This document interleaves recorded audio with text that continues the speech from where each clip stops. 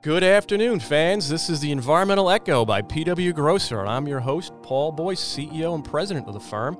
And I just want to say thanks for listening. We do have a great topic and a great guest today on our podcast. We have got Professor or Dr. Chris Gobler from the University of Stony Brook, and we're going to be talking about some real interesting stuff as it relates to the environment and nitrogen and surface and groundwaters. But before we begin, I just want to say that the best way to get a hold of us, if anyone's interested in following up with questions, comments, or thoughts and ideas, is through our website, which is www.pwgrosser.com/podcast. We're usually very responsive with that stuff. We've got guys that check it every single day. So, again, comments, best way to get a hold of us is right on in. So, let me introduce our guest. As I mentioned, it's going to be Dr. Chris Gobler from the University of Stony Brook. Chris, welcome, and thanks for joining us. Just a little bit about his background. After we've just wanted to say we did take a summer break this year, so we did skip a couple of months, and we're glad to be back on the air and live here. But our guest, he is the head of the University of Stony Brook's School of Marine and Atmospheric Sciences. That's SOMAS. He received his master's and PhD from SUNY Stony Brook in the 1990s, and Dr. Gobler began his academic career at Long Island University in 1999. In 2005, he joined Stony Brook University as the Director of Academic Programs for SOMAS at Stony Brook's Southampton campus. In 2014, he was appointed as the Associate Dean of Research at SOMAS, and in 2015, he was named co-director for the Center for Clean Water Technology, or CCWT, which is investigating how anthropogenic activities such as climate change, eutrophication, and the overharvesting of fisheries alters the natural biochemical and ecological functioning of coastal ecosystems. He studied the impacts of harmful algal blooms caused by multiple classes of phytoplankton in diverse ecosystems and the effects of coastal ocean acidification on marine life. I mean, this is all, you'll see. I'm an avid surfer, so I love the ocean. It's going to be an interesting topic here. A lifelong Long Islander, his focus on marine sciences was motivated by the progressive declines in Long Island's shell fisheries during the 1980s. Over the past 20 years, his research has identified the key role of excessive nitrogen has played in the degradation of Long Island's fisheries and water quality. With the establishment of the CCWT, Dr. Gobler sees the promise of discovering the solutions to Long Island's nitrogen problems and the creation of an industry that creates jobs for Long Islanders. And Chris, thanks for coming on and joining us today. Yeah, thanks for having me, Paul. All right, so let's get started. As I've mentioned, PW Grosser, we are an environmental engineering and consulting firm, and this is what we love to do. Our vision, or actually our mission, is to help clean up the planet for our clients and make this a more sustainable place for the current and future generations. But with our guest today, over the past decade, much of the focus has been on the design and engineering of wastewater treatment systems, that are aimed at reducing nitrogen levels and loading. We can't open a paper or look at the news without seeing a story that's related to this type of stuff, the impacts of nitrogen has on our either surface waters or groundwaters.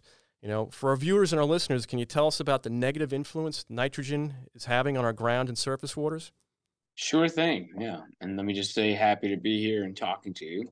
But yeah, actually, interestingly, just a year after I was born in 1971, a very famous scientist from Woods Hole Oceanographic, which is the nation's most renowned and oceanographic institute in the country, published a paper in the journal Science, the top science journal. And it was 1971, he recognized that in New York coastal waters that nitrogen was what he called the limiting element. And essentially what that means is that nitrogen controls the rate at which primary production proceeds in New York coastal waters. And so when you add a little bit of nitrogen to the water, therefore, it has a big impact on the ecosystem.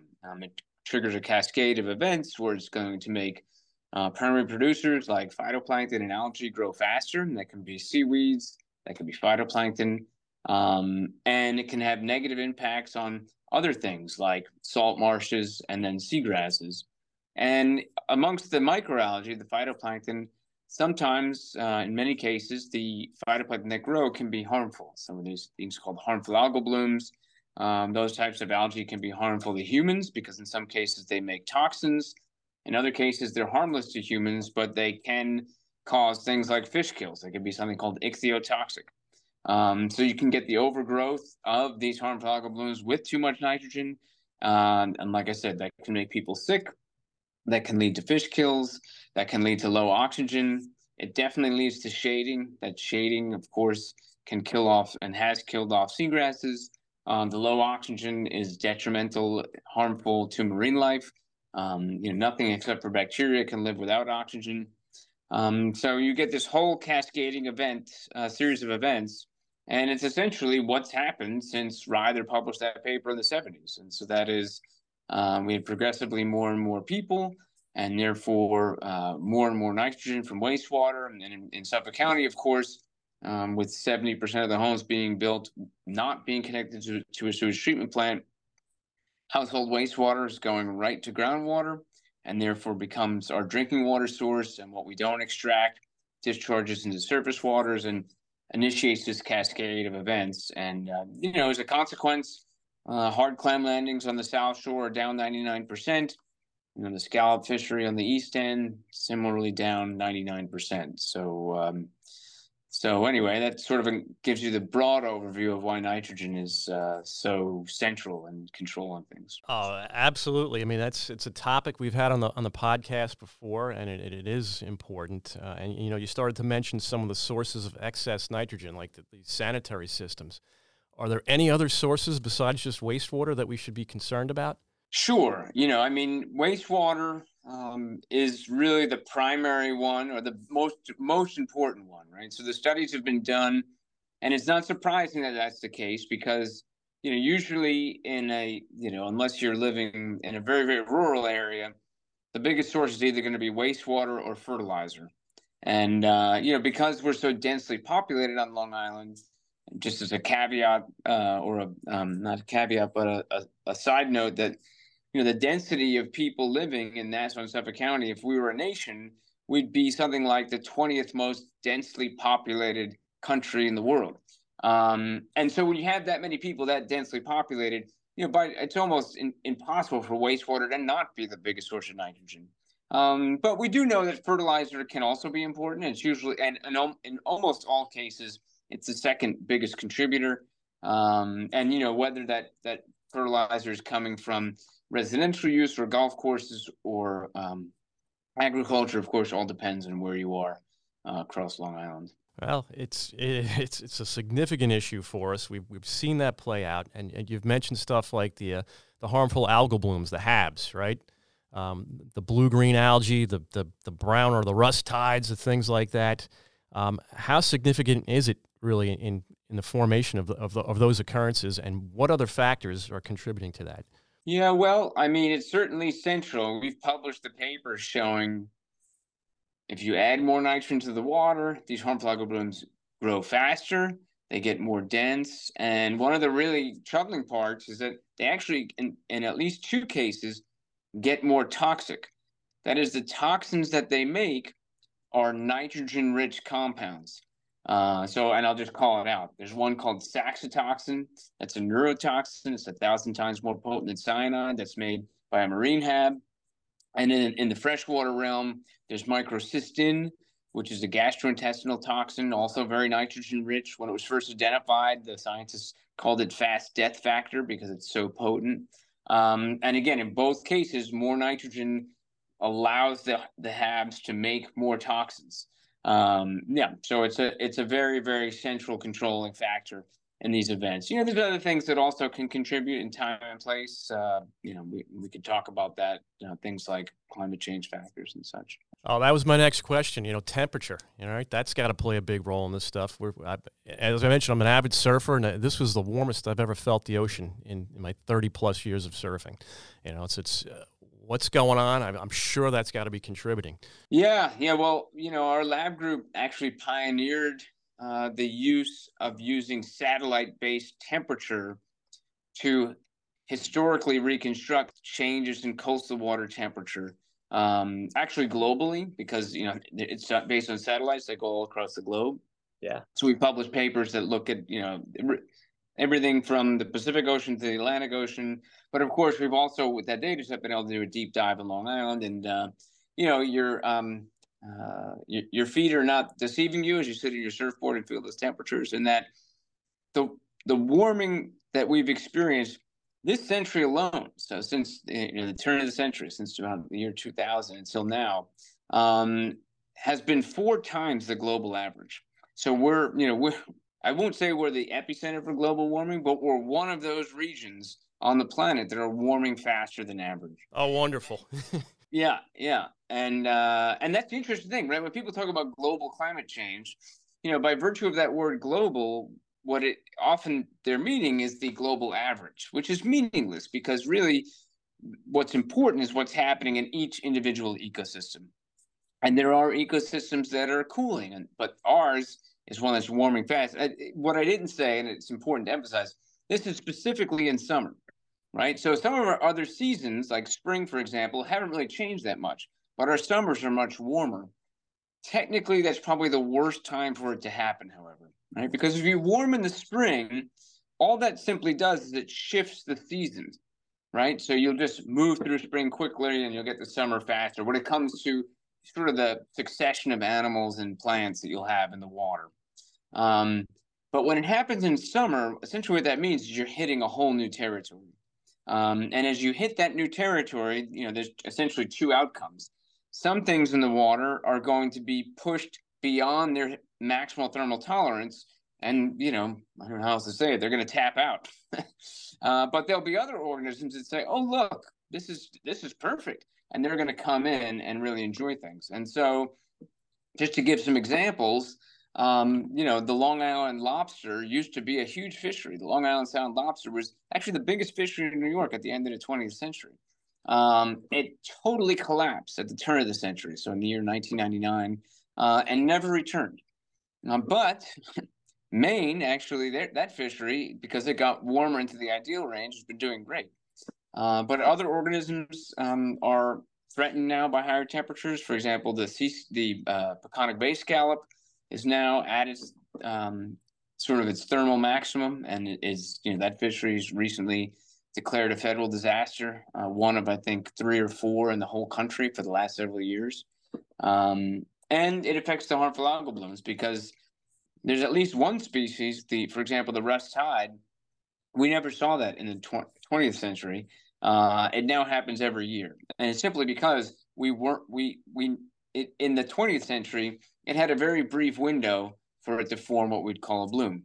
But now that window encompasses almost the whole summer, so it's right in its sweet spot. And and as a consequence, the Russ tides on Long Island started in early July, and they're still going on. As if I got a report of one just yesterday. Oh gosh, yeah. And for me, I firsthand experience. Obviously, I love the water, love to go out fishing, love boating and all that stuff. And we're out there in the Great South Bay in some spots, and it looks like we're cruising across like coffee. I mean, like it's that brown. It's frightening. But you mentioned you're born in the 1970s. We're almost probably the exact same age here. I was born in the early 70s as well. But I remember back in the 80s when I was a teenager. You mentioned the clams, the hard in your bio. We mentioned the clams and the hard shell fisheries and everything else. And I've had family members and friends that were all into clamming back then. Yep. And I'd go down to the dock at the end of the day when they were all coming in, and they're just coming in with bushels, and there was more boats than I could count. It was amazing. Mm-hmm. And now I'm out there. If I see 1 or 2 of them on the bay, I'm surprised. So it's interesting, and it's upsetting. Especially on the East End, there was once a thriving scallop industry out there as well. That's a shadow of itself.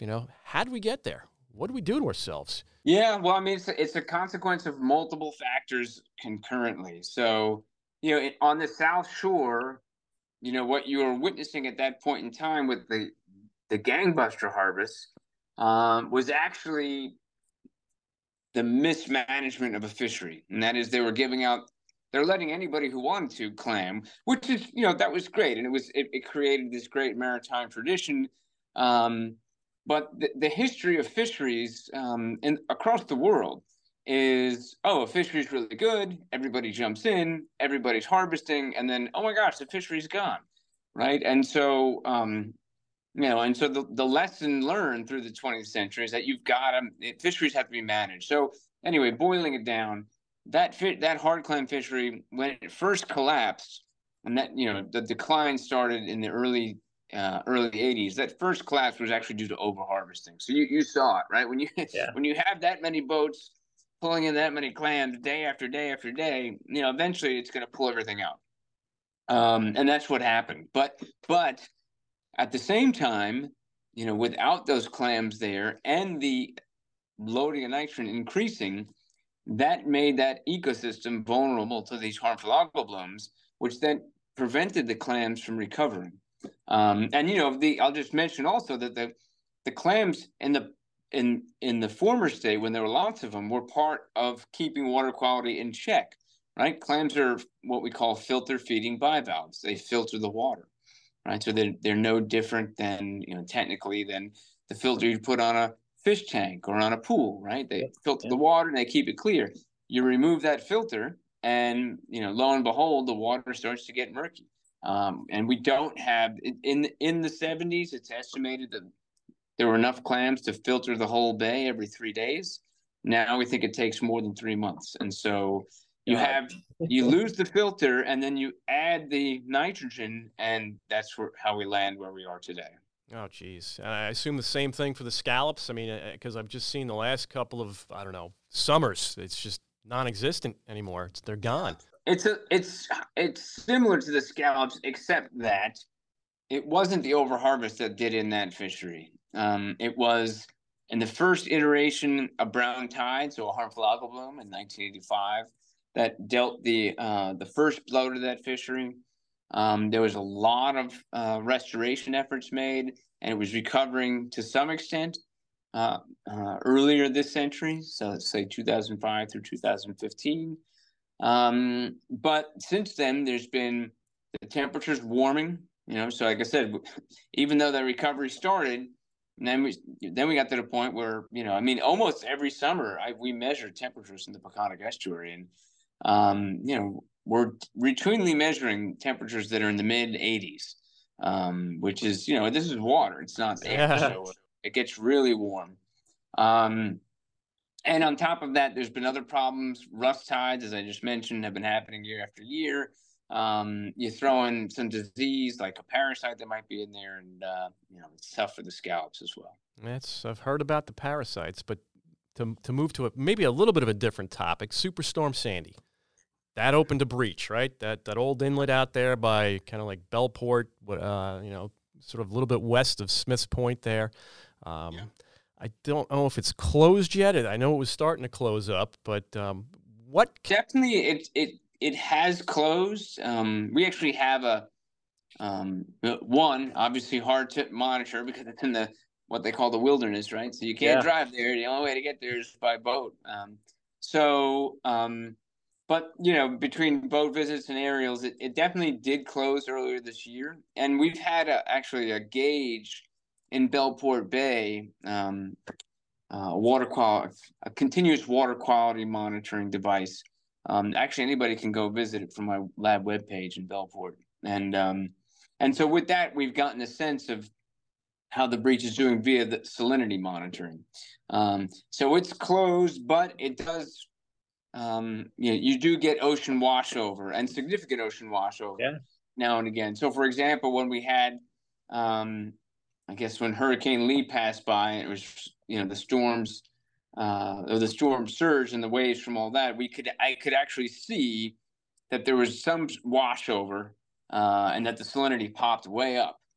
So a lot of water waves breaking over, bringing in that ocean water, and then since then it's been sort of tailing down again. So is this a good thing when the breach is open? I mean, everything I've seen and read, it's things were starting to come back, things were getting cleaned up. I mean, is this something we need to think about? Well, I mean, I'll give it a yes and no answer.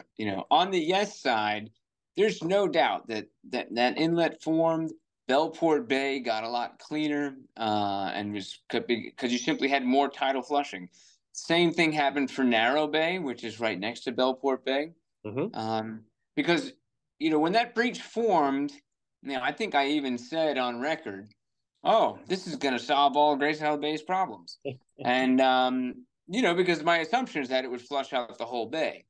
But, the interesting thing about inlets is that, they don't, and tidal flushing in general in physics, we're not in control, right? And we can't even necessarily predict the outcomes. You can try to model them, but it doesn't always work. And so that new inlet ended up communicating very well with the Mauritius Inlet, but had almost no flow to the west.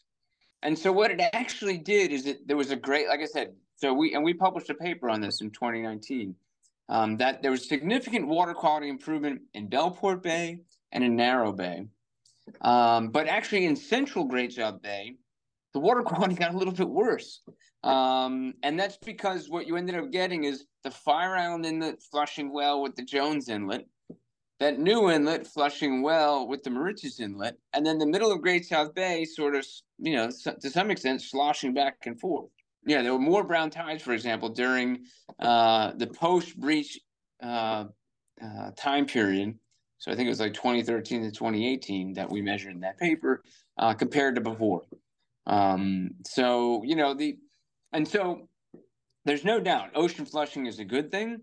And, there's the old adage, dilution is the solution to pollution. Oh, yeah. And, and these are truisms. But the other truism is that, we just can't, if you get enhanced flushing in one region, don't presume how the rest of the ecosystem is going to respond, and it may well result in a more stagnant area. So that's Chris. That was super interesting because I heard about how it cleaned up, by the inlets and everything, but in between them, like you just mentioned, I had no idea that was happening. That got stagnant and things actually degraded a little bit. So that's something to think about because I've spoken to some politicians and some, other engineers, and people think, well, what if we put a series of pipes under the barrier island and we pump water back and forth? Is this going to help? And it's a matter of maybe where you do it and how much. But and there's been, there was, as an example on that topic, the state invested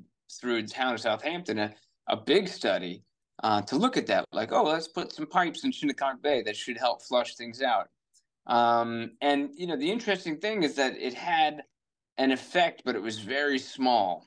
And, the improvement in water quality, I can't remember, but it was something like maybe 3% of the bay would flush at a faster rate. And it also, you have to think of the other potential consequences. So just as one consequence we thought about in that case, I've headed a program called the Shinnecock Bay Restoration Project, where we've planted a lot of hard clams in Shinnecock Bay. And the idea is we were planting adults, not little seed, because the adults can spawn and make more clams. And, an individual, 2 clams together can make tens of millions of clams in a single spawning event. And so that actually worked very, very well. And so that clam fishery is actually on an upward trajectory. But the important point is that when clams reproduce, it's called broadcast spawning. They throw their gametes in the water. The baby clams are in the water. And for the fishery to make a comeback, those larvae have to stay in the bay for a couple of weeks because they're swimming around the larval phase for 2 weeks, right? And so when we planted the clams, we said, we'll put them here because that'll keep them in the bay. Well, if you suddenly, punch a hole in there, what we found is that the ones that you put by an inlet get washed out to the ocean and you'll never see them again. All really interesting stuff. All right, I want to thank everyone today for listening. That was the first half of a 2-part podcast, and please stay tuned for part 2, which is coming up soon.